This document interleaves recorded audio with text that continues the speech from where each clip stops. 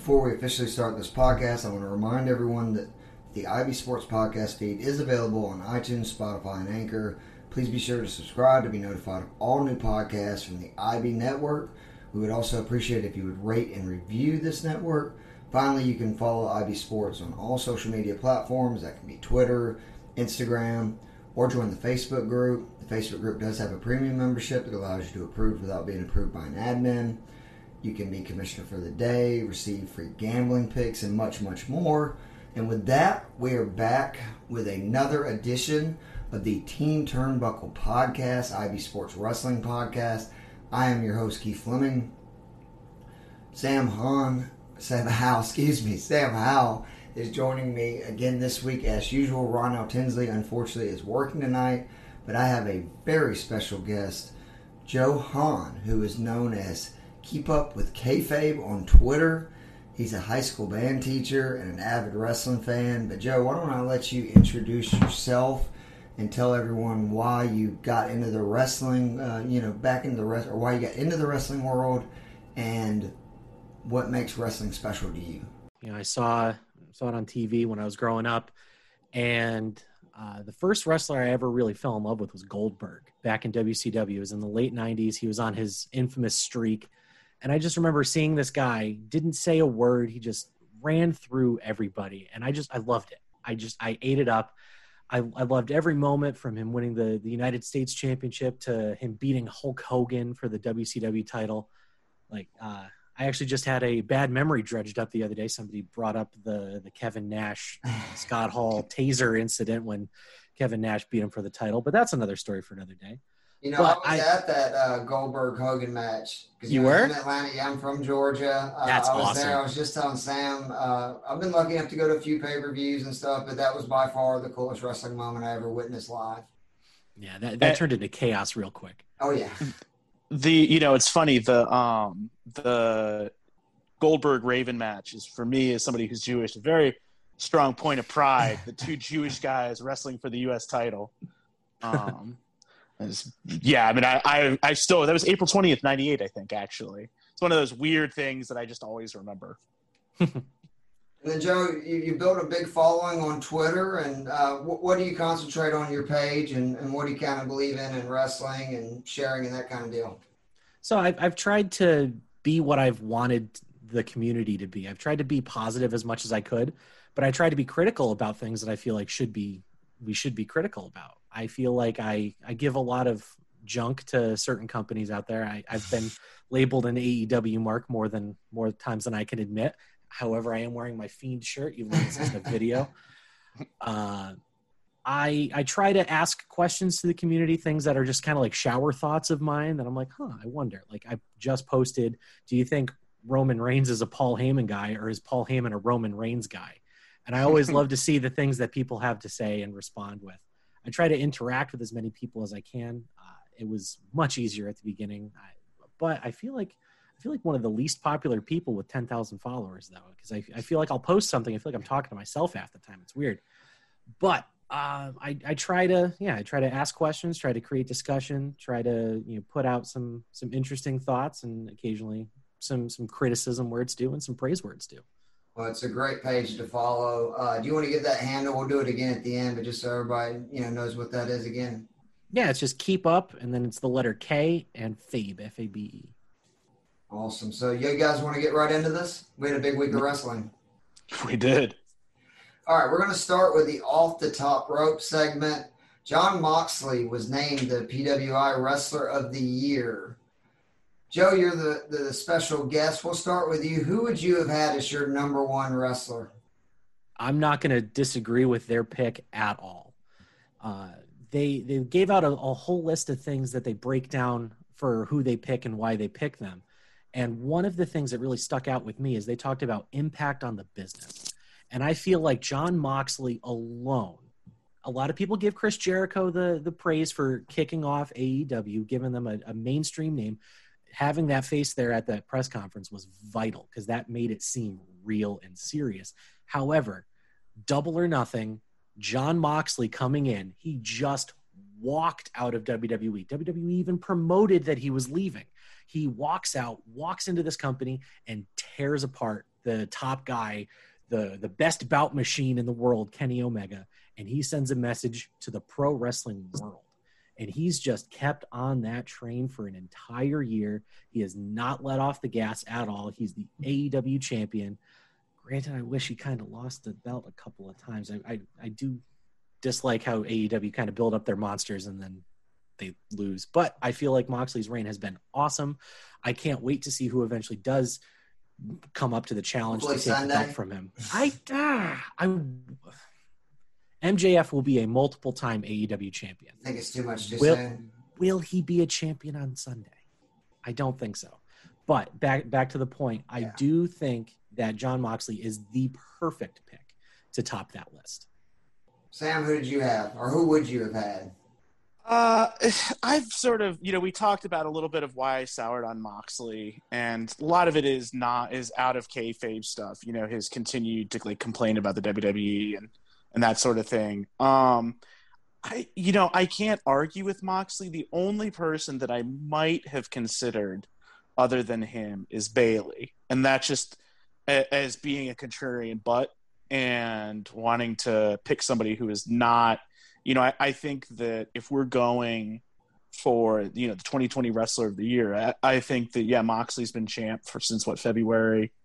And I think that AEW has been the better promotion the entire year. And so I think that Moxley is justified. Absolutely. But I think that Bayley's is it time with just how good women performers are now to include them on this list? Because, they've always traditionally, correct me if I'm wrong, done a men's and a women's list each year. I mean, the women have been so good the last couple of years. Do you think that they should be on that list? Well, I think number 78 was Kylie Ray. Number 83, something like that, was Tessa Blanchard. But there were none of the WWE women's stars. I feel like it was an inclusion of women that wrestle men. Mm-hmm. I feel like it's still very much, even though the list did include women, I feel like it's still very much there's going to be a women's list at some point. And Bayley very well could top that list. I do think that that's a very interesting question, though, if the list should be together. I mean, I don't know how you could have the list from last year without Becky Lynch, honestly. Right. I mean, again, it's the PWI is a huge I'm not telling I don't want to criticize because I definitely read it as a kid, but it is it's an Apter mag, isn't it? Is that Bill Apter? I believe so. And so there's a lot of gimmickry that goes into it. So I'm not gonna. I don't want to crap on it, but I also think that Moxley's had a great year. I think that he's definitely deserving of that. Yeah, you convinced me, Sam, because I was a little upset, and this is more of a personal opinion. I just think Seth Rollins has been incredible this year. He was the champion in WWE for several months. In the last 12 months, I feel like the work he's done in the last, basically since the COVID time has been arguably his best period on the mic. I think he's really been assisted by there being no crowd. We know how he gets kind of nasally and annoying when he gets loud and starts yelling or talking over people, and he's been able to be very methodical. He's not quite the wrestler he was before the knee injury. I think he just wrestles a little safer, which, who wouldn't? He just has been, in my opinion, and I don't watch New Japan. This is just, between WWE, AEW, NXT guys. I think he's been the best wrestler in the last year, but I think kind of to Joe's point, when you bring in Impact to the business, it makes a lot more sense why Moxley deserves that because, the hot brand is AEW and he's the champion of the hot brand. So that, almost alone, when you take everything else out from it, should give him a lot of credit and points toward this.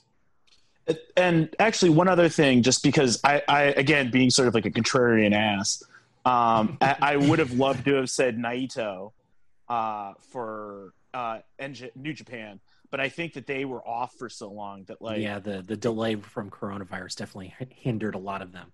Yeah, and I think that so I just don't think I think Naito was 3 or 4 along with Okada, who and I love Joe. I don't know if you're a huge New Japan guy, and I love New Japan because I've seen one show.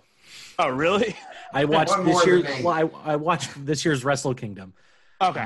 I actually made my wife wake up with me at 2 a.m. or whenever it aired over here, And I was very disappointed because I didn't know how the timing was going to work for night 2, that I had to stay up because it started at midnight here.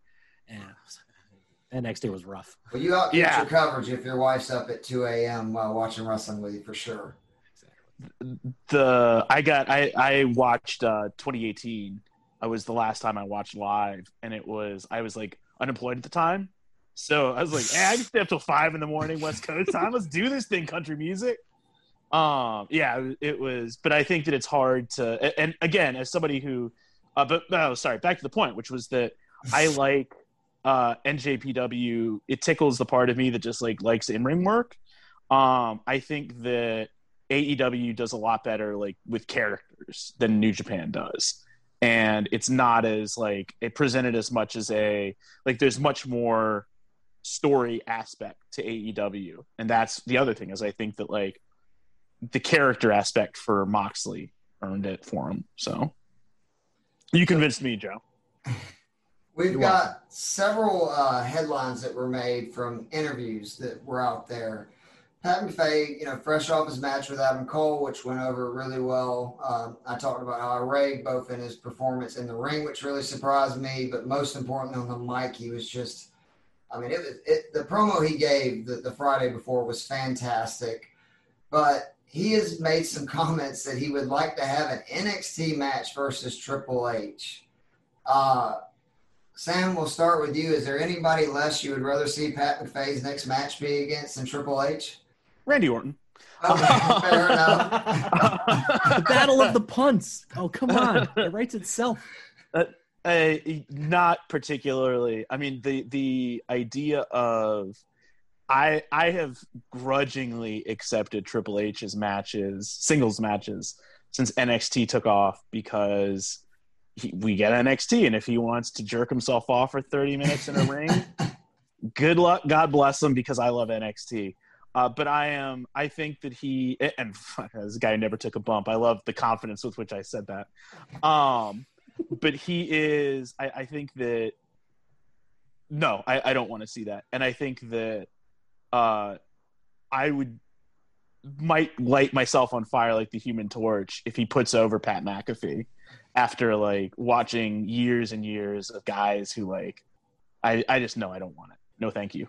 Thank you, Triple H, for everything else, but no, thank you. Booker T's preemptively rolling over in his grave if Triple H puts over Pat McAfee. So Pat McAfee, he has his own place in my heart now. I actually doubted him tremendously. I was down on that match. I hated the fact that they were doing it. It felt like a special attraction kind of BS worked shoot podcast interview thing. And then the match was awesome. I mean, it wasn't a 5-star classic, but it felt like Stephen Amell versus Christopher Daniels from All In. It felt like a celebrity who's actually passionate about what he's doing, getting in the ring and showing what he can do with somebody that allows him to show it off. Triple H would not be able to allow Pat McAfee to show it off. I feel like Triple H should never step inside an NXT ring wearing anything but a suit. I feel like his matches are in Saudi Arabia. If they ever happen again, he'll probably tear his other pec or a quad or something. Maybe he'll just bump into the ring and pull a Vinnie Mac and tear both of his quads and just decide it's over at that point. But I used to love Triple H in the early 2000s and in that era. I used to, and I kind of have begrudgingly accepted that he exists in the feuds that he's had with Roman and Seth after. But these last few years, just him trying, the Brothers of Destruction versus DX is one of the worst things I've ever seen. He should never wrestle Pat McAfee. He should never wrestle in NXT. I was going to say, he said on the Bill Simmons podcast recently that he doesn't want to wrestle again. Obviously he knows that he can't say that he's, you can never say that in this business, but he's to the point where he's getting as much enjoyment out of what he's doing backstage, the work in NXT, the work with the company, that it's given him just the thrill it did of being in the ring. So I'm with you guys that, and again, it's nothing against Triple H. He's a Hall of Famer. He's, one of the best ever. But I don't want to see him anymore. And just, it's exactly what you're saying. The great thing about Pat McAfee was that he also helped Adam Cole get over, because with people that didn't know who Adam Cole was. And that's what they need to use him for, because he does have a huge following. I think he's got like 3 million followers on Twitter. So if he is going to come back, they need to continue to use the guys that need the attention, need the spotlight from, non-wrestling fan or wrestling fans that aren't, watching NXT, AEW, and WWE each week, and help grow an audience to that. So the person that started and runs IBN Sports is named RC Carlton, Joe. He's going to really hate this next topic, because we're going to talk about CM Punk. So me and Sam are excited. During a Twitter Q&A, CM Punk was asked for his dream matches in AEW and NXT. He said in NXT it would be the Demon Finn Balor, and in AEW he said Kenny Omega and the Young Bucks. Is Punk – we'll start with Joe, because I know Sam's going to want to talk about this. Joe, is Punk just kind of getting fans' hopes up? Is he trolling us? Is he messing with people, or do you think he's really starting to get the itch where he wants to get back into the ring? Because I don't remember him talking about dream matches and stuff in interviews the last couple of years. Usually when he's asked about it, he's like, I'm no longer in wrestling, and, next question. Death, taxes, and CM Punk rumors. Those are the 3 constants. Those are the 3 things that you are guaranteed.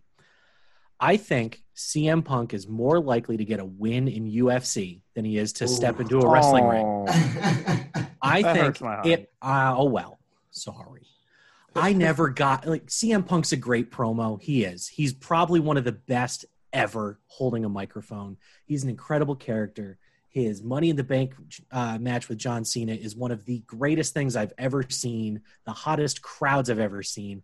But I don't like the guy. I've never cared for him. I never really thought he was anything good. Well, not good, anything special in the ring. RC's going to love Joe. Yeah, but I feel like there was one chance that he really had to come back into the business in any capacity, and that was at the end of All In. This new indie show that's trying to shake up the wrestling world in his hometown. That's the time to do it. And I feel like him hemming and hawing, he's not getting any younger. He's not getting any more athletic. I don't think we're going to see him against the Demon Finn Balor. I don't think that would be a match that I would want to see. I don't think we're ever going to see the guy get into a ring again. I think it's just going to be a perpetual spiral. People are going to keep asking him that question.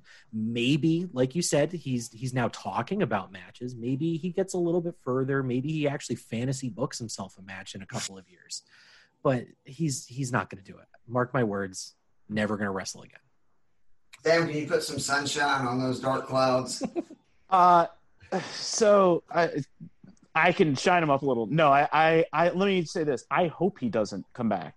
I like that he's retired. I think also I got a question in on that Q&A. I don't think that he will come back. I think that he is more comfortable. I think that I would like to see him wrestle Kenny Omega, just because I think that would be a good match.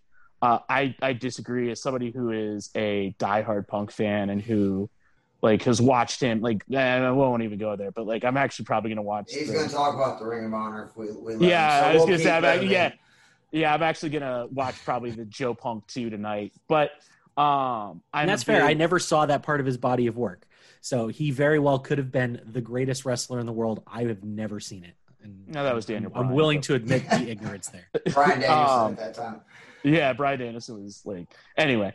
But I think that Punk, I think that I think he's more comfortable with it. I think that he is let go of a lot of the bitterness that he had. I think that he's not, and I think answering those questions, I think people assign hope to it. I honestly don't see him choosing to come back. I feel like he comes back because he needs to make money or something. And there's something depressing that happens. He just seems really happy. And he's married to AJ Lee. He better be.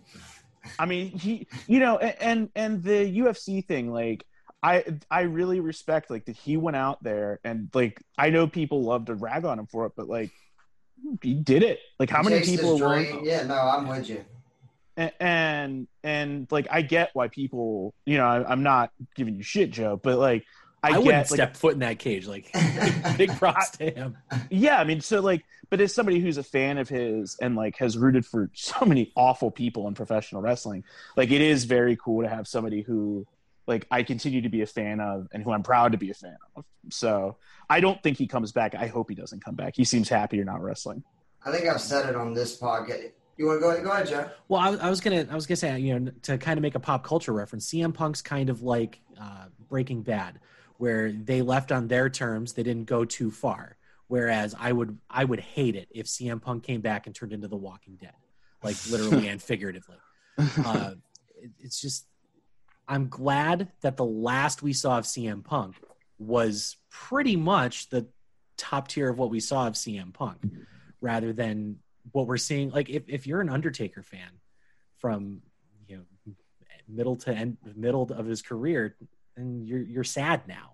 Like you watched the last ride and we're hoping that he's honest there. Whereas with CM Punk, we can speculate. We want to speculate because people do think he could come back at that level almost.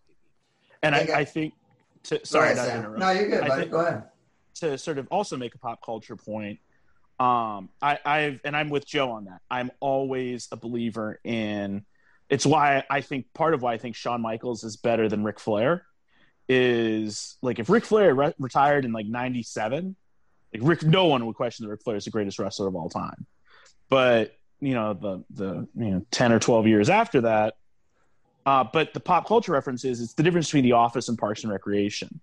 Is Parks and Rec went off at its high point, and I would always rather somebody, oh man, like I wish they'd done more than being like, hey, did we really need that season with Andy Bernard as the boss? Like, I still think though if he gets a main event at Mania, which I believe he will be offered it at some point, he's made it very clear before he retired. I think even said it a couple of times in post-retirement interviews where what's the one thing he regrets or one thing he's bitter about, and he feels like he should have main evented a WrestleMania. He should have. Him and Cena should have main evented one year, or he should have just been added in the second Cena Rock match. I do potentially see that bringing him back. Like if they, I don't know who it is, Seth Rollins. Remember, I was about to say, who would the match be? I don't know. And I mean, I think definitely with him, it would have to be Triple a situation. H. Yeah, exactly. It would have to be a situation where both, he would want to do it and it'd have to be the right opponent because he would have already returned. I think AEW would have been a wonderful opportunity for him because, I mean, look at what like guys like Jericho and Moxley have done for AEW and CM Punk, the buzz that would have got, especially just imagine the Moxley scene with WWE. With CM Punk. Right. And I mean, because it was real life, you know what I'm saying? There's real heat between him and WWE. So then with him coming to the competitor, it just, man, you want to talk about jump starting a war between two companies. It would do that, even if it's not real. It's just like with the WCW, WWF stuff. A lot of it was fans making it up, not actually the people performing in it. They were all getting paid. They were happy. But, at this point, I understand that he's probably not coming back. It just sucks because he was the reason I got back into wrestling. I watched almost my entire life, and then around like 2004, 2005, it's kind of I'm not blaming Cena, but it was kind of that rise and stuff, and I just got less and less interested. I was just, becoming an adult and just got done with school, had to work, and then I came back briefly for a couple of weeks when Shawn Michaels retired because I heard about that. And then when he did that, that promo, the pipe bomb, and I saw it on ESPN and all these places, and I was like, what the hell is going on? And that was enough with the run after it to get me back into it. And I mean, I still love wrestling like when I was a child, and I just needed to be reminded of that. So he will always hold a special place to me because he's the one that, got me back into it. So number 5 on the off the top, Karrion Kross is going to have to relinquish his newly won NXT title due to his injury. I haven't seen a timeline yet on how long he's going to be out. I'm assuming it's the severity of the separation of his shoulder, but we are going to get a fatal 4-way Iron Man match, which you two guys are probably good people to ask. I cannot ever remember a even triple threat Iron Man match, much less a fatal 4-way Iron match. And we have basically the NXT stalwarts at this point. You have Finn Balor, Adam Cole, Johnny Gargano, and Ciampa. Sam, let's start with you. Who do you think should win this match? It depends on how Karrion Kross is going to come back. I would say Finn Balor, just because Cole, Gargano, and Ciampa, I think, are ready for the main roster. But I think that I just can't see. And I think Finn is the only face in that match, which makes me think that if you want to have Kross come back as a heel and win the title, have Kross come back and win the title, win the title as a heel. Then have Adam that Cole happen. might be kind of halfway to babyface after They're that turning him for feud. sure, it looks like, right? I feel like that's the only reason why he hasn't gone somewhere else is because they're going to try to explore another side of his character. I don't think it'll work, but What the fans have wanted, that's really been the interesting thing, is like they've wanted to cheer Undisputed Era for a while. But definitely, I mean, and the question becomes, because if you watched the Drake Maverick, Kyle O'Reilly match, like O'Reilly was they were definitely heels there. It'll be interesting. I think you're right. I think that they should turn him face, but just because that really is the last thing, is have them as a face stable. But I just don't, it'd be cool to see them as Retribution and just be like, actually, we're the Undisputed Era. well, the big guy in the middle's got to be Adam Cole and Bobby Fish on each other. I mean, hey man, we're in the Thunderdome. We got to do Master Blaster. That's right. I'm actually really excited for this match because, like you said, I can't remember there being a multi-man Iron Man match of any kind. And for 60 minutes, this is going to be nuts. I was actually upset when I first saw the lineup because I'm like, oh, we're going to get a multiple time champion. Here we go. Create new. And then I kind of, took a step back, and I'm glad that it's 4 people that have all held that belt. I'm glad that there's no clear person that I think should get the belt. So I feel like it'll keep me on my toes a little bit more while I'm watching. I can't really see Ciampa or Gargano getting the belt. As Sam said, are they ready for the main roster? Yes. They've been ready for a decade. They were ready before they got to NXT. The problem is that NXT being a brand now, they need these stars. And that's a whole nother discussion of why I don't like NXT as much as I once did. I used to worship NXT. But now I might catch most of it on the Thursday after sometimes at this point. But as far as this match goes, I do agree. I think Finn should be the guy that gets the belt.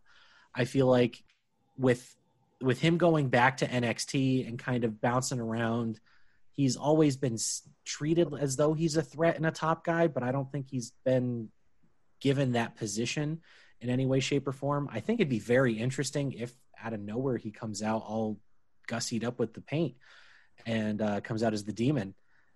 That could add an interesting wrinkle to the match. I feel like the one person that has no business winning this match, though, is Adam Cole. And I would much rather have a reunited Goldie and Ciampa. I'd much rather have heel Johnny sitting at a dinner table with Candice, eating off the NXT title for all I care. But Adam Cole just had an excellent run with the belt. He needs to do something else. Isn't it also kind of karmic that after losing, the Universal title and that sort of really stunting Balor's run, and it seemed like when he beat Rollins at SummerSlam 2016, we were on the verge of something with him. Like they were going to be telling it feels very sort of we might get that what if answered in NXT. Yeah, I mean, sort of the poetic karmic of him getting a chance to restart by winning the title. The RC would hate that because he hates Finn Balor. Well, and I mean, is it a restart if you're pretty sure whoever wins this belt is probably going to get fed to Karrion Kross, when he returns? It's just hard to believe if you had him go over Keith Lee, who is, the most decorated person in NXT because he's the only person to hold both belts. It would seem like that when Kross comes back, he's definitely going to go over whoever wins this match. I just want to ask you guys real quick because I saw this a couple of different places. Is there any chance the Undisputed Era turns on Adam Cole, say helps Finn Balor or Gargano, and you have Cole then become the face because, he got turned on and screwed out of it, and then the Undisputed Era kind of shifts to, say, either a Balor and a Gargano group, and you still kind of have that, protection of whoever the champion is by the heel faction? It's got to be Finn if they do that, because WWE likes to take other people's stories and tell them slightly less good through their own lens. I do think that could work. I think that Finn Balor obviously makes a good leader. He's done it elsewhere. Adam Cole needs to be a babyface. He needs to be a new character. And if that means the Undisputed Era unfortunately sheds him and they get a new leader, then I feel like that could also add a new dimension to the three of them with whomever they're with. I think that, I'm with Balor just because, if you're going to do, like, they're calling him, and I almost feel like they're telegraphing it by calling him the Prince, and it makes sense to have him do the king, and especially the other thing that they love to do is take shots at competition, and I think having him as the rock and roller doing that gimmick to take a shot at Jericho is something that they love. So having him come out and doing with the jacket and doing his New Japan stuff for a bigger audience would be something that the WWE would love. I'm kind of talking myself into, like, let Finn run Retribution on the main roster and have Dijak, he can be on Dijak's shoulders. That he can be the new, the way he used to in New Japan. Hey man, like, let's do it. We're in the Thunderdome. There's our Master Blaster. Yeah. I'd have fun with it. So Cody Rhodes, a report came out, is going to take time off.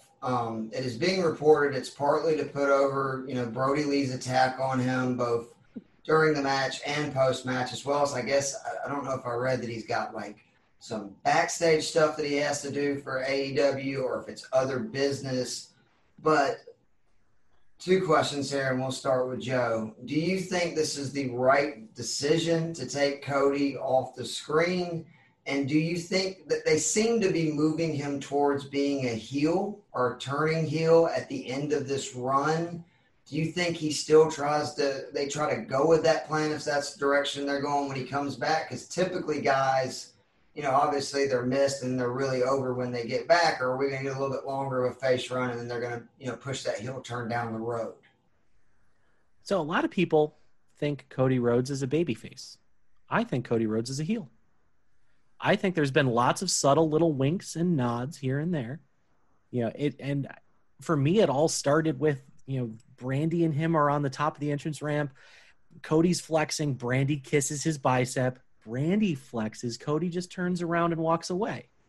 And there's just been little things like that. And then it's obviously built up, and now he's hitting 4 or 5 crossroads without going for a pin just to kind of get his stuff over. He declares himself the Prince of Pro Wrestling, comes out with a 10-person entourage, has fireworks after a match where it was just a generic title defense. Granted, I'm kind of going out of order here.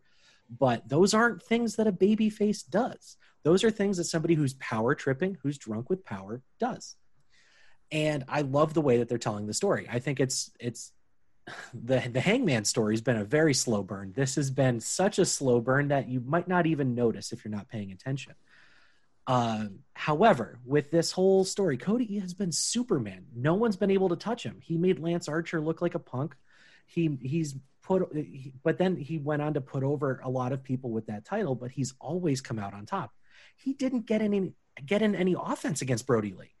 Now, granted, Brody is significantly bigger than him, but it's not even like he had the numbers advantage during the match. Brody just beat the crap out of him. And it was shocking. And that's the kind of match that leads to the reset button being hit, because he now is going to notice that he doesn't have the numbers advantage. He's probably going to look from backstage and see QT and Dustin and his cronies get leveled by the Dark Order over the next couple of weeks. And I do think that it's a good idea that we don't have Cody on the TV, because now we're speculating, we're curious, we're asking these questions about what's happening. We're probably talking more about Cody with him not being on TV than we would be with him on TV. But I have a harebrained, well, I don't even know if it's really harebrained, because a lot of people talk about this stuff. I think that at All Out, FTR is going to beat Hangman and Omega for the titles. I feel like FTR are going to act like they're still friends with Hangman, but they're ultimately going to portray that they have just used him. They've made him a friend of theirs just so he was an easy opponent. I feel like we're going to see Shawn Spears starting to get a little bit more TV time along with FTR and Tully Blanchard. And I think the next time we see Cody, he's beating the ever-loving piss out of somebody with FTR and Shawn Spears at his side. He looks up at the camera, throws up a 4, and that's the end of Dynamite. I feel like we're going to get that modern 4 horsemen thing, except now it's got a Rhodes involved. And I do think that to make that work, Cody's got to come back as an energized, evil heel willing to take that numbers advantage and do anything that he can with it. Just to piggyback off of that, I think that he comes back and uses the sympathy to make the heel turn more striking. Because I agree with you. You're not the first person that I've heard to talk about that heel mannerisms. And I think that he's going to come back, and I think there's going to be a lot of that. But I think that he comes back. I think it's more turning on Arn, because I don't think that I've said this before, but I don't think it works if you have Arn and Tully. And I think at this point, Arn is such a person of goodwill and affection from the crowd. Yeah, you Arn bumped. Dark Order hit Arn Anderson.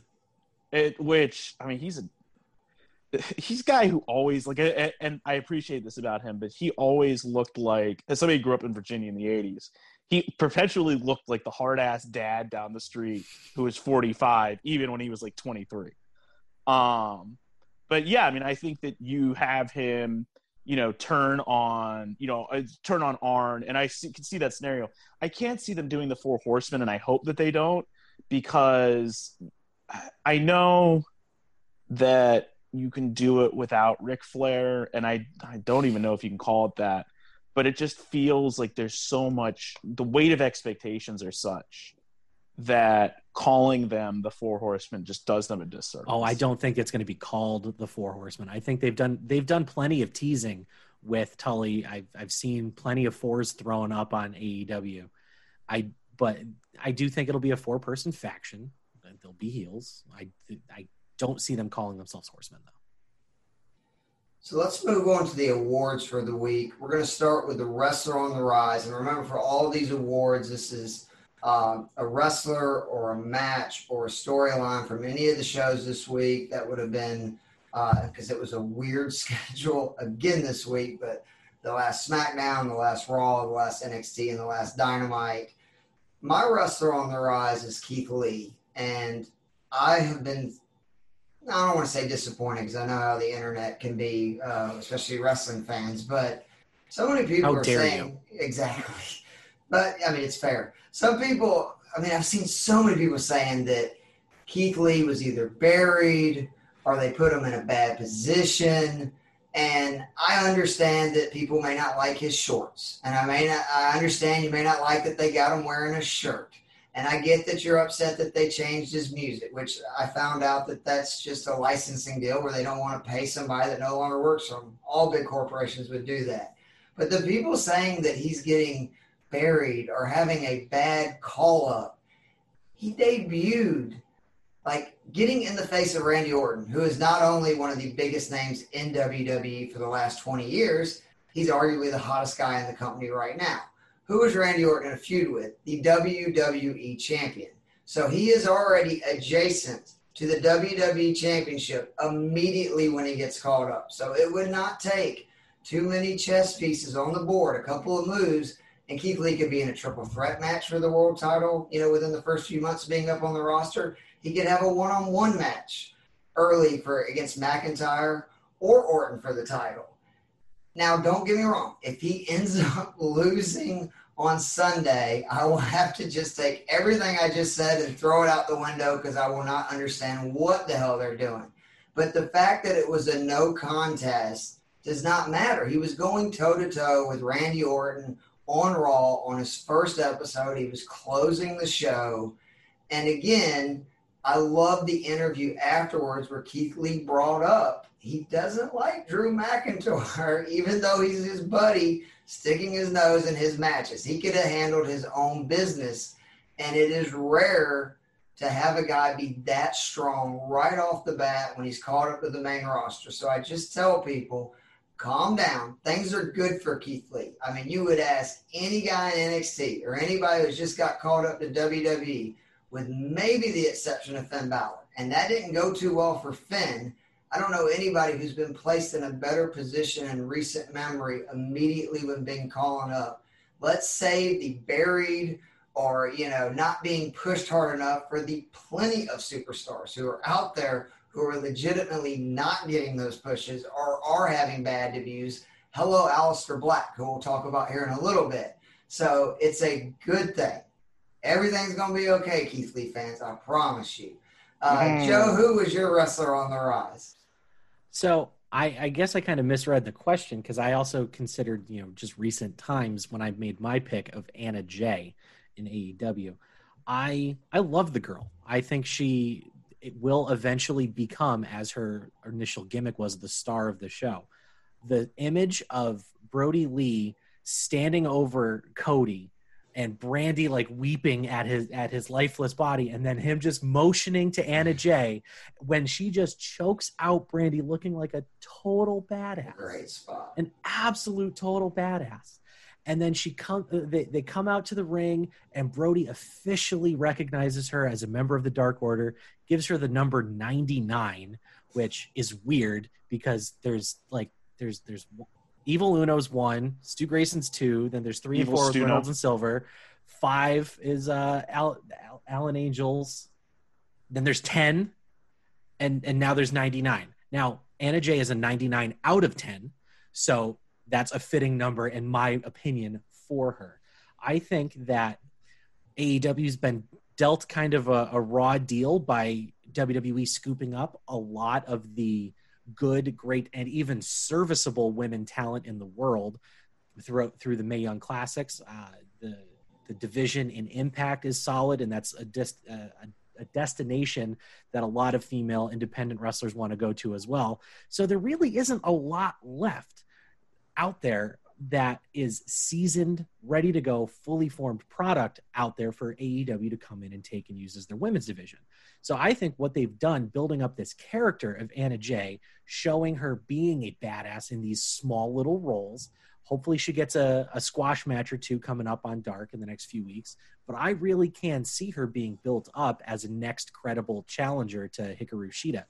Because we all know that Thunder Rosa is unfortunately going to lose this match. That's going to be amazing. It's going to blow our minds. If you guys don't watch Thunder Rosa, then you need to find all of her things on YouTube. She's amazing, genuine badass.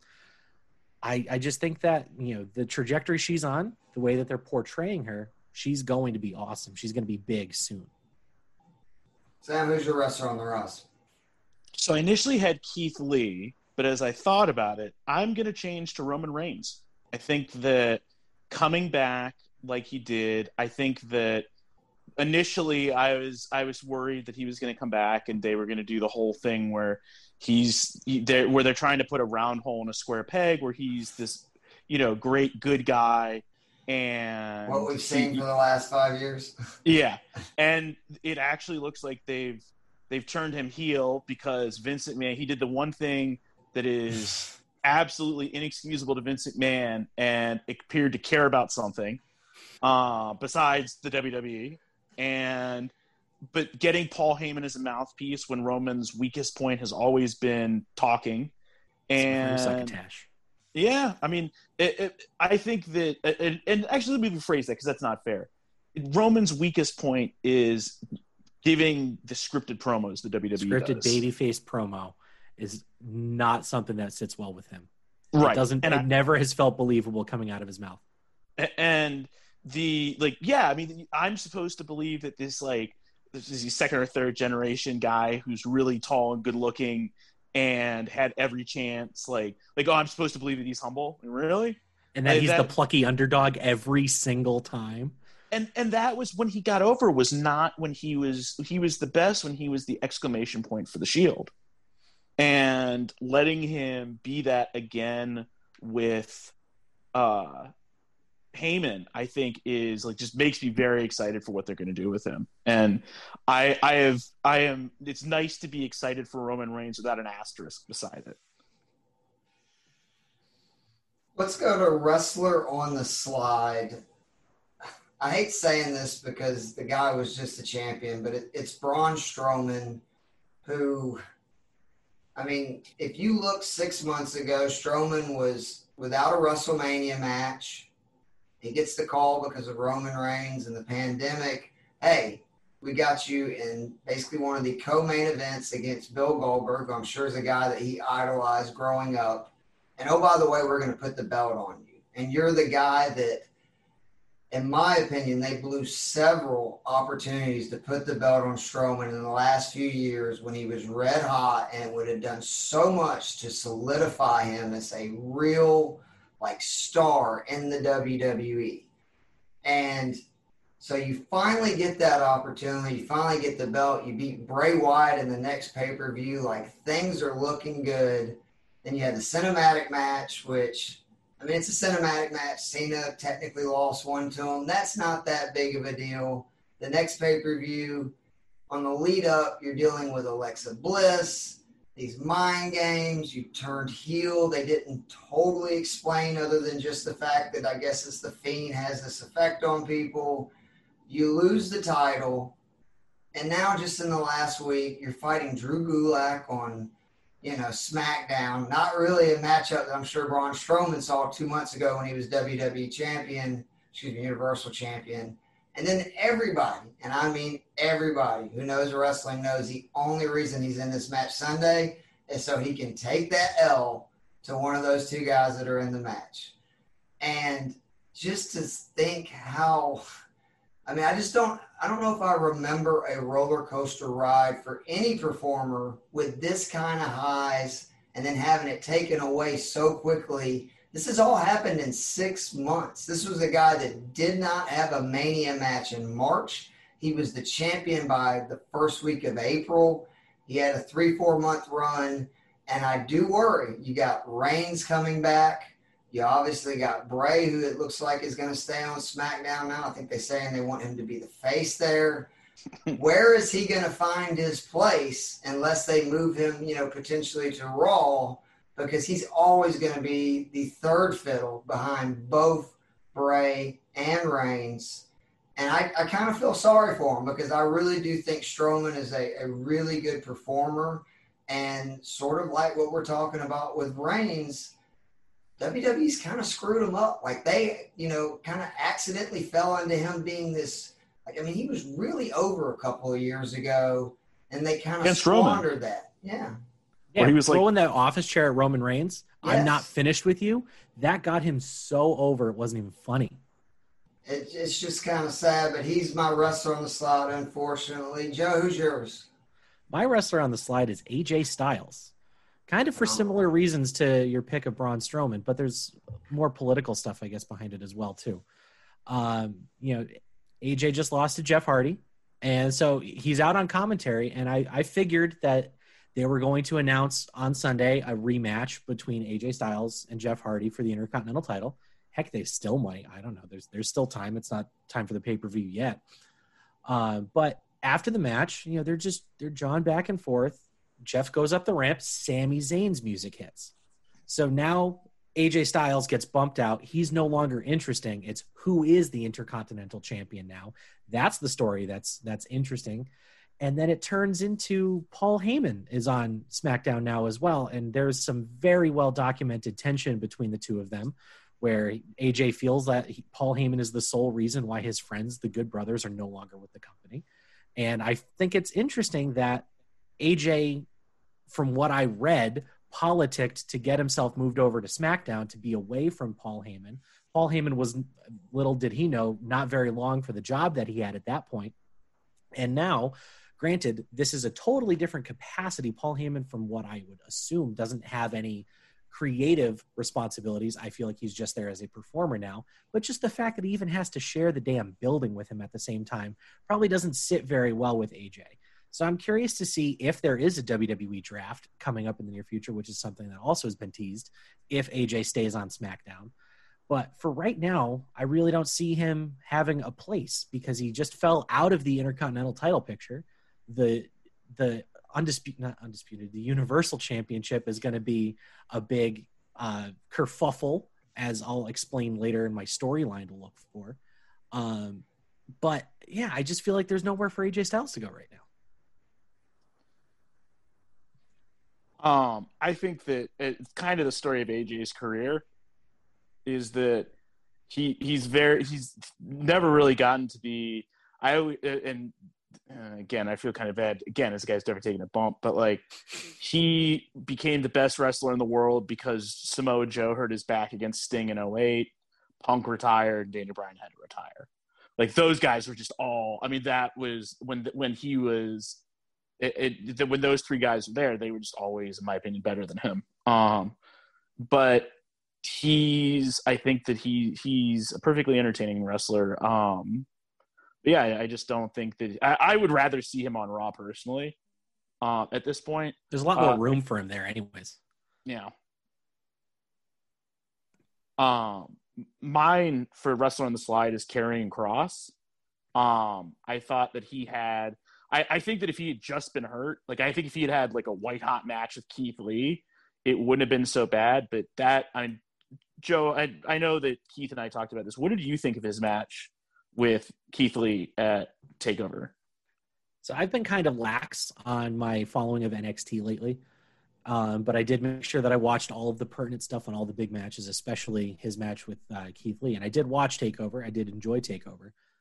And it felt like, here's the hot new thing. Got to put the belt on him because he's the hot new thing. I feel like they kind of painted themselves into a corner because of that, where he was so hot and Keith Lee was so new to the title. It's which trigger are we going to pull? What button are we going to press? And I think at the moment they made the right decision. Obviously, if they could reverse that decision right now, they would do that 100 times out of 100. Because now they don't have to have this Iron Man match. Keith Lee gets to keep reigning as champion. And that's a decent reason for Kross to lose the match. I mean, the guy is going to be out for 6 months with an injury or however long he ends up being out. But the match wasn't great. It wasn't an NXT TakeOver main event level of greatness in my mind. It was a good match. I feel like if I was going to put on Meltzer's hat for a second, it would probably be a high 3-star match for me. Oh, go ahead. I was gonna say you're giving it more. I would have given it 2.25. I was not. I was pretty down on it. I've come up a little bit on it just because like the guy had a separated shoulder. But I felt like that match was probably the worst TakeOver main event ever, possibly since the Bobby Roode and Nakamura match. But I really didn't like, and I get crap for this. I really didn't like the second 2 out of 3 falls Adam Cole Johnny Gargano match that ended with a cage. I really didn't care for that one. I thought that match that was 40 minutes too much match for me. It was just nonsense at the end. If I have a criticism of Gargano, and Keith's heard this before, it's that his matches, those first matches that he does with somebody, is at a 100. He's going 100 miles an hour. And, okay, you're going to do a rematch. How do you top that? Like, the joke I've made is, like, he's going to get shot in the head, and he's going to reform T1000 style and kick out at 2 and 99/100ths. Like, that's – and, but that has always been – I think that the best match he had since he's been sort of, like, the NXT guy who, like, was in the main event was the one with Almas that got 5 stars because it was the only time they wrestled. And I'm with you on that, but I think that I just thought the Kross match never really got out of first gear.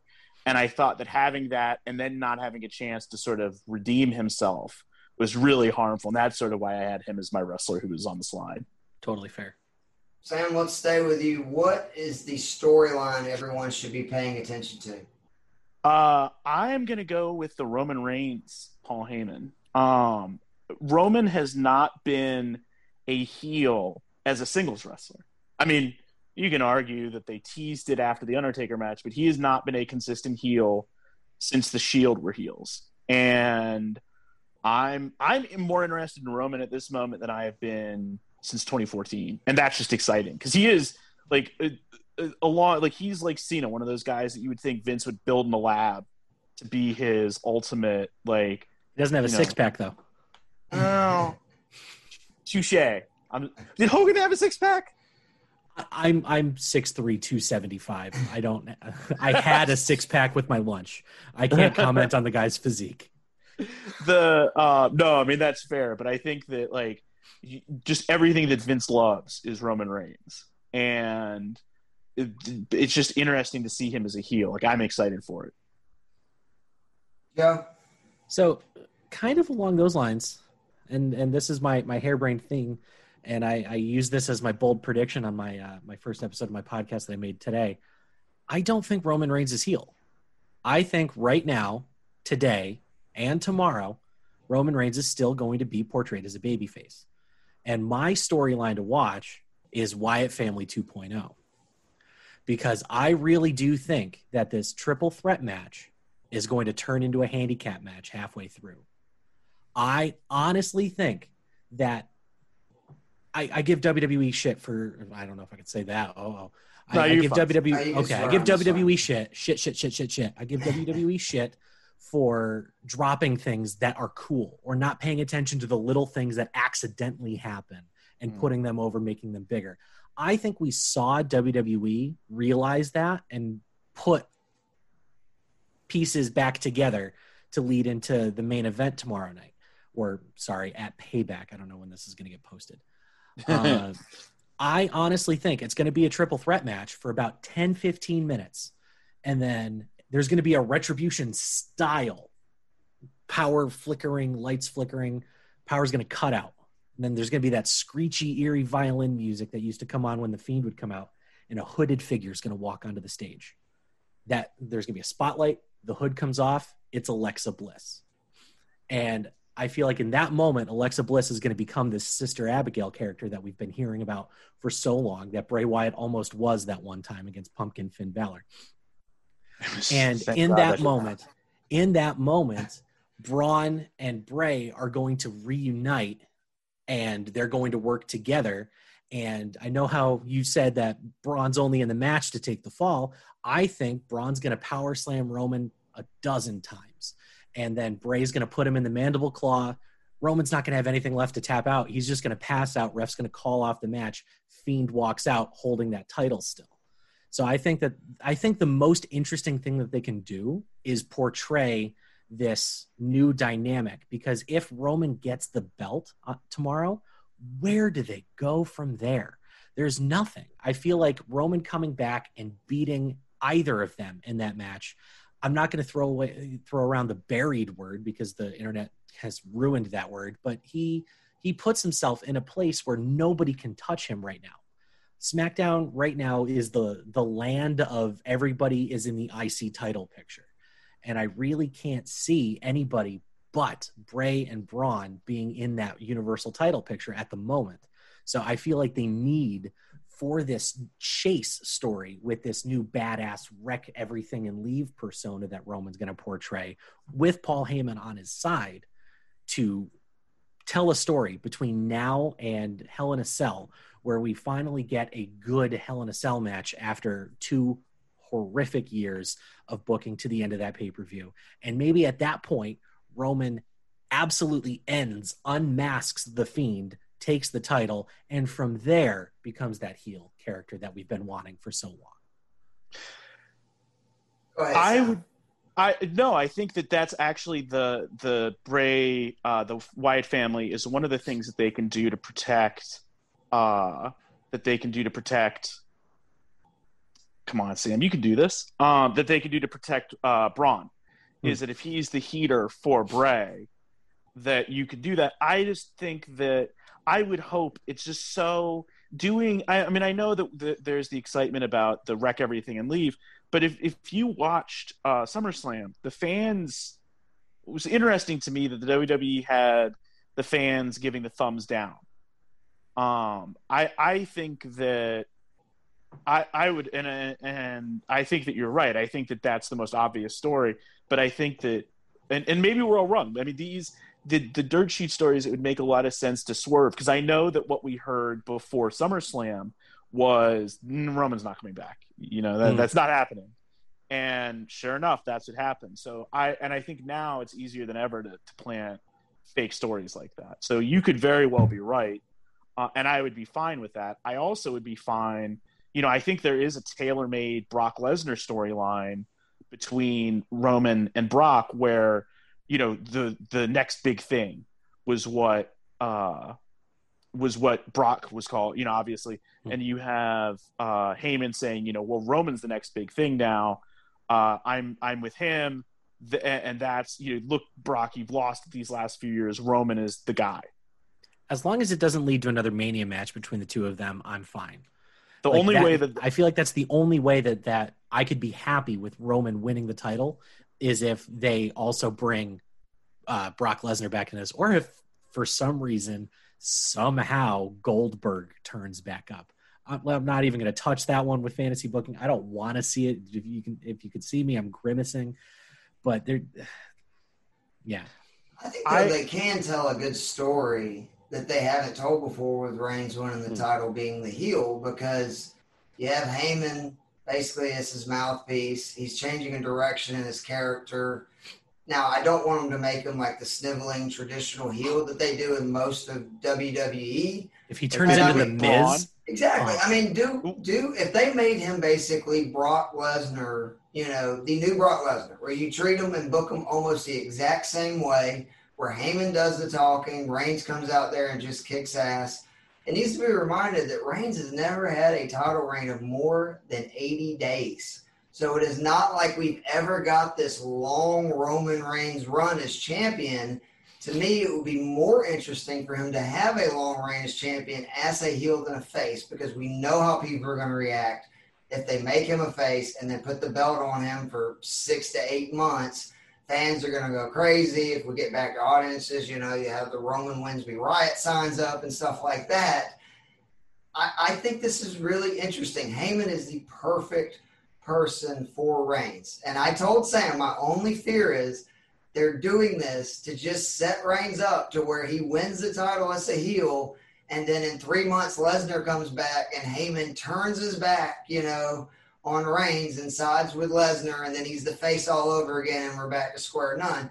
It's just, they have proven they have not gotten Reigns' character right as the face.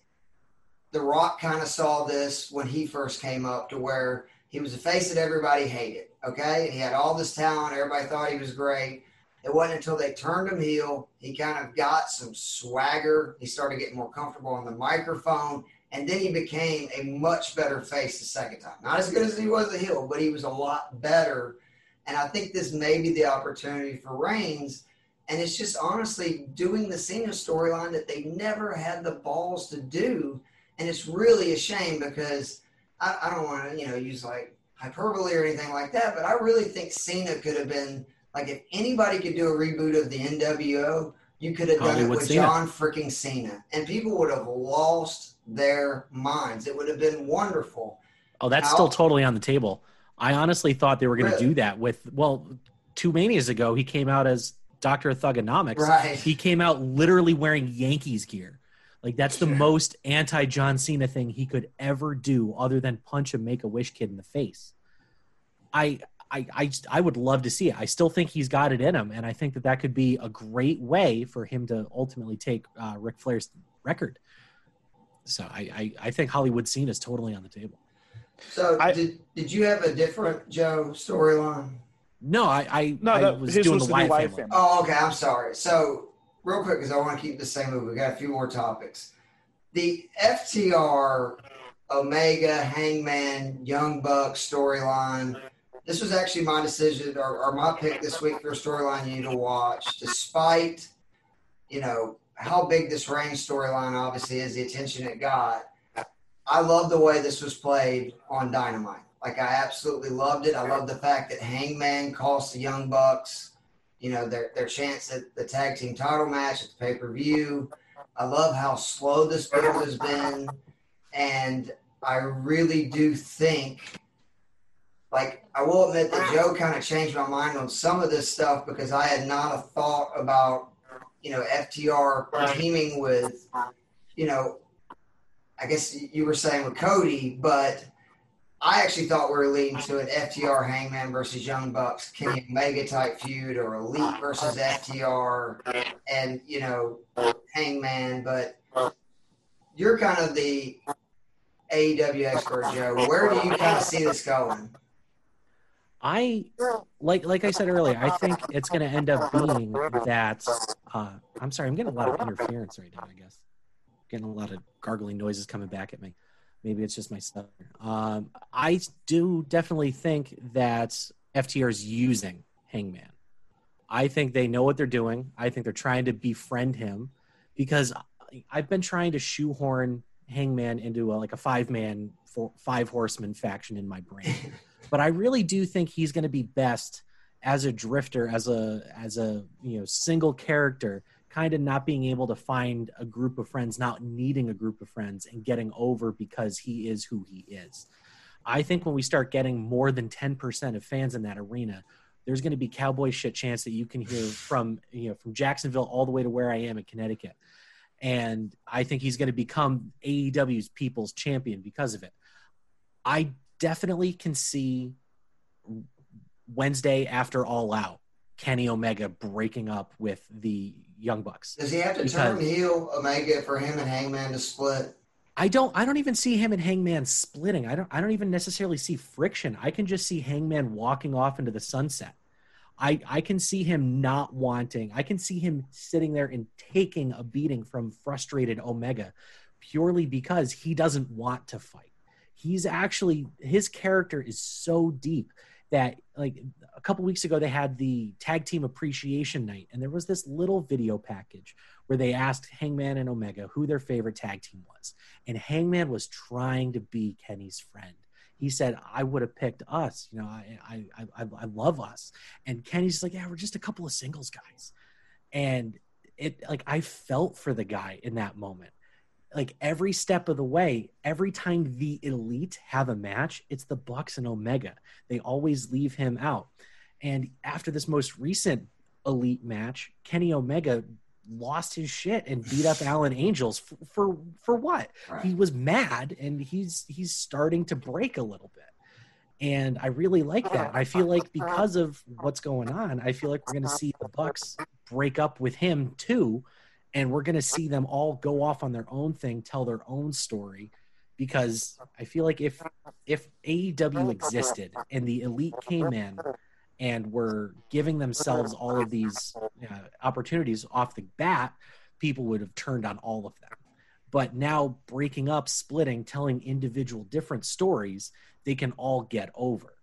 Now, I think heel Kenny Omega can break up with, can move on, and as long as he's not the cleaner, as long as it's not NJPW told in AEW, I think whatever heel character he has can easily take that belt from Moxley, and he can run and he can have that title until the chance of cowboy shit have brought him all the way to the main event of whatever pay-per-view it's going to be, where Hangman and Omega finally meet and Hangman takes the title. I was just going to ask, who does Hangman, because I think very highly of him. Like, he's been one of the guys that has impressed me the most in AEW.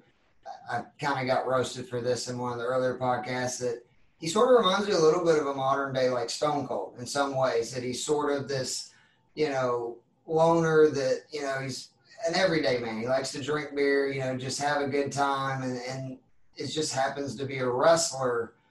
And I do wonder, though, that because they've waited so long and, they've made him a tag team partner for so long, that I'm almost worried they've lost a little bit of the momentum he has. And I do question if he needs, like, a feud with one of these big names almost immediately when he loses the titles to kind of remind everybody that this guy was really on the rise before they just happened to get paired together and were tag team champions. Do you think that's fair, or is there a person that you think that that needs to be? No, I think that's a totally fair point, because a lot of people will have seen that he's spent a very long time as a tag partner. But you got to remember, during this tag run is when he started chugging beers in the stands and he started crowd surfing on a cruise ship. Like, this guy is so over, and the fans, when they get to come back in, are going to be so rabid for him that without him turning heel and hurting everybody else on the roster and literally telling the fans that he's quitting wrestling, they will cheer for him no matter what. So he could definitely use a big feud against Omega right after they break up. But I feel like that also could cheapen the eventual big clash of having it over a belt, because neither of them have the AEW title to fight over right now. And I'm not of the thought that they should put the belt on Omega and then redo the feud again with Hangman. I want that to happen once, be hot, and then they both move on. Because I feel like AEW's done a good job of not 50-50 booking everything to the point where we have now the 7th meet of them at the pay-per-view. And it's, how are we going to do this now? I think, and just to agree with you, I think that one of the most frustrating things about the WWE is where they have like these really like great feuds and then they sort of redo them. It's Daniel Bryan Punk was one of those where like it would have been great if they'd kept them apart. Or Daniel Bryan, AJ Styles would have been a great title feud.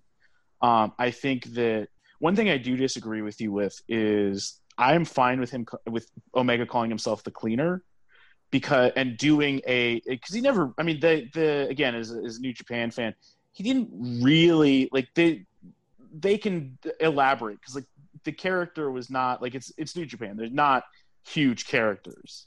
So I would rather, like, I would be cool with that. But yeah, I think that's a really good point about Page and Omega. I think one thing though is you could have, if you're going to build up Brody Lee as a world beater, and then have Cowboy be the one who beats him, or Hangman be the one to beat him. So Sam, do you have another storyline you want to talk about, or did we kind of discuss both? Yeah, mine was Reigns with Heyman. Is there anything else you want to say on that? No. Okay. We're going to skip the match of the week and just do the face and the heel, because I know this is going to surprise the people that listen to us weekly, but we've already gone long. Let's start with Sam. That's my fault. No, trust me. It's just how we go every week. Let's start with Sam. Who is your face? We'll just do face of the week first, and we'll do heel. I'm going to go with Drew McIntyre. I'm going to go with because I thought that his winning with a backslide and then him getting his ass kicked on Monday, was very much white meat babyface used to get over a heel. So I'm going to give some credit there. I was thinking about it actually, Joe, as you were talking about AEW, that there's been a lot of, the real hope was that AEW would not just be great, but also make the WWE be great. And I wouldn't call the WWE great right now, but I would say that the main roster is as intriguing and entertaining as it has been in years. I would agree. A long time. Our roster's just so deep right now. Yeah, I mean, that's never been their problem. That's right. Fair. That's fair. You're right. And so I'm, getting me interested in Roman Reigns, getting me interested in Bray Wyatt. I was thinking about the Sister Abigail match and like how Daniel Bryan had that amazing match with Finn Balor instead, which I was super excited about. But I think that, one of the great things about is that the WWE's done, and the great things overrating it, but is that they've gotten Drew McIntyre is a guy who they have done the work and showed that he is a big effing deal. And I think that people care about him.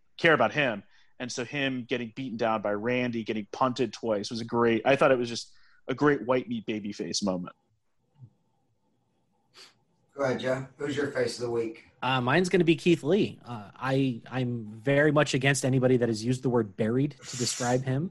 He has always felt like he's belonged at the top echelon of the WWE main roster. Survivor Series last year, he pinned Seth Rollins clean, and he was in there the final 2 against Roman Reigns and had a very convincing near fall at the end of the match. Royal Rumble comes around, Brock Lesnar sells for the guy. That doesn't happen. He comes in, he's instantly put in the top end feud on Raw. He's put up against Randy Orton. That was never supposed to be a match. Keith Lee's debut is Sunday at Payback. That was an excellent moment to show that Keith Lee, while he is a face, he is not there to, he doesn't need your help. He even literally says that about Drew McIntyre. I loved that scene. I just wish he was wearing a different shirt. Oh, well, but I'm not going to complain about his debut based off of his attire and the somewhat lackluster song that they had for him. But yeah, Keith Lee, he's easily my face of the week. See, this is something that I said to Keith about this. As a former, now once again, fat guy who has gone to the pool with a shirt on, I am appreciated that they had him. Because I'm on the West Coast, so when I first heard about it, like I saw the Twitter reaction, and I actually was much more bothered by his kilt ultimately than I was by the shirt, which was not a Kevin Owens shirt, which I feel like is a bit of a, they're playing off of his Ring of Honor thing where he would come down in basketball shorts and a t-shirt, but like that's a form-fitting shirt for him. I'm fine with it. If they had him out there in sort of, because basically what it looks, if they had him back in his old ring tights, it would look like what he comes down to the ring in, with that, the sort of the vest and the tights. I would be fine with that. But I agree about the music, but the idea that he's being buried when they're having him, and again, I reserve the right to change my mind based on the outcome of the match. I'm not even going to be that reactionary. It's Randy Orton. He is the top heel on Raw. If there ends up being some sort of interference somehow, if Ric Flair turns in and it turns out that it was just a joke that and the punt never happened, that was a setup, anything like that. I feel like they would have done that with McIntyre at SummerSlam if they were going to do that, but they still might. The card's still in the back pocket. I losing to Randy Orton is not a burial. If he loses, if they do a screwy finish, if he hits the Big Bang Catastrophe and, Orton then RKO's him, I'm fine with that. I just don't want – having Keith Lee lose cleanly in his opening match is a big honking message to me. And I go over – this is like sort of one of my things that I really hammer on is like show, don't tell. And if they do that where Keith Lee loses cleanly, what it says to me is that he is not on the level of Randy Orton or Drew McIntyre. Whereas if he were to – if there was something where there's some sort of screwy finish that involves him hitting his finisher and then getting screwed, I'm more okay with that because I think that it says, hey, he had a visual pin and he got screwed out of it. Yeah, I'm into that. All right, so my face of the week was Big E, which I know that's a little bit of a, maybe surprising pick, but I give WWE crap, as all wrestling fans do, for their storylines and inconsistencies. And I was very nervous when they first had the moment, and it was a very good short promo where Kofi Kingston basically came up to Big E backstage and said, it's your time. You know what I mean? You've been selfless for all this time with the New Day, but it's your time to go out and be a single star. And I just, was worried, well, they're going to forget about this in a few weeks. If you look about it, like since then, the announcers have consistently brought this up on television during his matches. He has been given significant time on the microphone, which is something that has not happened, especially from a singles position since he's been called up to WWE. He's been his very charming self. And he's been winning a lot, which is also very important. He picked up a win this week, beating The Miz in a 6-man tag match. And I'll be the first to admit I've probably been higher on Big E than most people are, but I just think he's a very special talent. He's funny, he's charming, he knows how to use social media. He looks like the avatar that Vince would choose in WWE 2K. I mean, he's got that kind of body, and I just think that he's potential money, particularly if you build him up give him a championship run in the next, I would rush it and try to do it the next 4 or 5 months. And then you have him turn heel on basically Kofi and Xavier. And I think him and Kofi for the title, whether it be Mania, next year's SummerSlam with a heel Big E versus a face Kofi, when Kofi never got his return match after just getting absolutely squashed after his, fantastic title run. I just think it's a great story and it's a money story. Now, will they do it? I have no idea, but Big E has got to be giving them confidence in him as a performer with what he's done since they decided, okay, we're going to let you finally go for this singles push and not just be a part of the bigger New Day trio. There's a lot of people on Twitter that are totally on your side. I've seen a lot of very popular posts today that have even forecasted Roman Reigns as the heel, Big E as the face, main eventing WrestleMania Hollywood 37. That could be interesting. Could work. Too. Yep, absolutely. Sam, who's your heel of the week? My heel of the week, by the way, I just want to throw in one thing as somebody who lives in LA. WrestleMania 37 will not be in Hollywood. Oh, no. I would be, I'm just, no. Like I would be shocked if it is, if it was here just because. It's probably in Florida. Yeah, I think they're going to do it. I think Tampa gets a give back.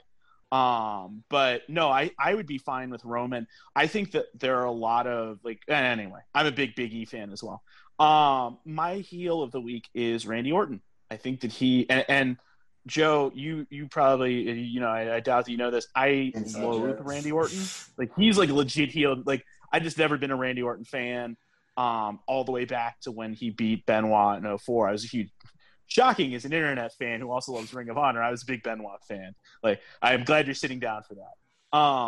But I've never enjoyed, after Rated RKO, I've not enjoyed Randy Orton's matches. I didn't love his match with McIntyre, but I love the ending. I think that he's just done a great job of being a heel. I think he's a natural heel. I think that he's I didn't love his match, but I'm excited for him as a heel. I think that he's good at that kind of stuff, and I think he's good at getting over as a heel. Speaking of natural heels, that's why I picked MJF as mine. I think he made a comment a couple of weeks ago about how he's the guy that's going to be the face of AEW for the next 25 years. I'm into it. I'll buy it right now. The reason why I'm picking him is because up until Dynamite this week, I actually really didn't care for the way the promos were structured against Jon Moxley. I could be drowning and MJF could sell me water. I will listen to anything that comes out of that kid's mouth. But to call John a dictator, to really make it needlessly political, it felt like a feud that was built for Cody Rhodes as being champion at that time. It really did, because you could call Cody Rhodes a dictator if he's holding the AEW title right now all day. I would be calling him a dictator. I would be, saying not my champion. I would be doing all of that. But I didn't get it with Moxley. And then they sat down for this contract signing, which was, to this point, my favorite contract signing ever, because it didn't turn into some mindless brawl. And the words that MJF is saying, he brings it into it being about the match. He brings it in about how he's going, I don't want to, I could talk about this for an hour, and I want to, but I'm not going to. You come back on and talk about MJF anytime you want to. We're big fans. He took this feud that was, I'm excited to see it because I'm just excited to see whatever the two of them can pull off. And he took it from, this doesn't make much sense, but I'm excited anyways, to, all right, let's do this. Let's go. Why isn't it the fifth yet? So my heel of the week, I do want to mention Aleister Black briefly, which I briefly is about the only consideration he gets from the booking committee, but go on. You should knock on his door before you reference him. The execution was not perfect of his heel turn with KO. There was some stuff that was, I guess lame is the word I would use, with some of the voodoo-ish, I guess. I don't really know what they were doing there, but I'm a big fan of Aleister Black. I think he has a great look. I think that he obviously is not being used, which is kind of, mind-boggling to me. And if you are an Aleister Black fan, We saw how the face push was going. That's not been working. So it's just a good thing that they're churning him heel, because I don't think the booking could get any worse. I really don't. So I do want to mention him, but you talked about Brody Lee, Joe. Like, such an impressive last week. I was one of those guys that was so upset when Brody Lee got beat by Moxley, because I had just seen the Archer deal with Cody a few weeks earlier. And like what you were saying, it's been one of our soapboxes. Like, why put these guys in this position? You bring these big monsters in and you build them up and you get us all excited, and then they get beat, especially by guys that have been from WWE. It starts to give off the impression that this is the same old business, when you're supposed to have been this whole new, land of opportunities. But anyway, Brody Lee has been fantastic. And I thought after his title loss that they kind of, he lost his steam. He really did for a couple of weeks there, and they built it right back up. It started with the Colt Cabana, sort of turn storyline, which our partner Ronell, who's not with us, called it. He said, hopefully this gets him back going. It did. His performance against Cody Rhodes, it was shocking. You made that comment. I was more shocked, by that than like Lesnar just destroying Cena at SummerSlam. Like, that's how, I could not believe they were letting Cody Rhodes just get absolutely manhandled after the run he's had by Brody Lee. And then the fact that the Dark Order is starting to get purpose again is great. So Brody Lee is doing just fantastic work right now. Yeah, that should have been the angle that closed out that show at the end of last year, that ended up with the infamous punches that missed and all of that. If that Dark Order segment ended that show, then the world is all joining the Dark Order. So we got through everything. I don't want to say quickly, but we got through everything. Joe, I really appreciate you coming on. Is there I really appreciate you guys having me. Plug before you get out of here, or just want to give your Twitter handle and stuff again? Or well, I would like to plug the show that a friend of mine from Twitter and I just started today. It's called Mark's Named Joe, and we just uploaded. Yeah, I'm writing that down right now, man. Mark's Named Joe. Right just words, no underscores, no X's, no O's, no blah blah blah blah. Mark's Named Joe. We uploaded our first episode, which is our predictions for Payback, and we're going to make a few more episodes throughout the course of this week, just introducing ourselves, and we'll make our reactions to Payback and so on and so forth. And yeah, I hope to have some pretty good content coming with that in the future. It's going to be very rough for a little while because we're learning how to do this on the job, and a little bit of support goes a long way. If you have any questions, let us know, and we'd love to. If you ever need people to come on and help you out, we're here for you. We really do appreciate you coming on. Sam, what do you want to plug, buddy? Oh, man, it's our pleasure. I'm going to plug myself. My Twitter handle is shough610. That's SHOUGH 610. I am also going to plug some friends of mine. I think of us as the With Spandex Orphans. There's a website called Steel Ring Post where some of the funnier commenters do a pops and botches. And unrelated to promoting, but I would like to say as a Philadelphia sports fan that the New York Islanders and their fans can kiss my ass. Let's go Flyers. So I guess that means y'all won tonight? No, they lost tonight. That's a real man. When you can talk shit when you lose, that's when you know a real man. Everybody can talk crap when you're winning. Yeah, they lost 3-1. They can kiss my ass. I hate the Islanders, and I am not a fan of their fans. So hopefully, Joe, you are, as a guy in Connecticut, hopefully you are not. If you are a New York fan, you're not a I am not a New York fan. I detest New York. I detest Philadelphia. I can pretty much get away with almost anybody else. I'm a born and bred Red Sox fan. I never really got into football. I have recently, and I've kind of been against the New England Patriots because they're kind of like the Yankees of football, I guess, if there's any way to make that comparison. I'm a Falcons fan, Joe. Being against the Patriots is an understatement. They broke my soul.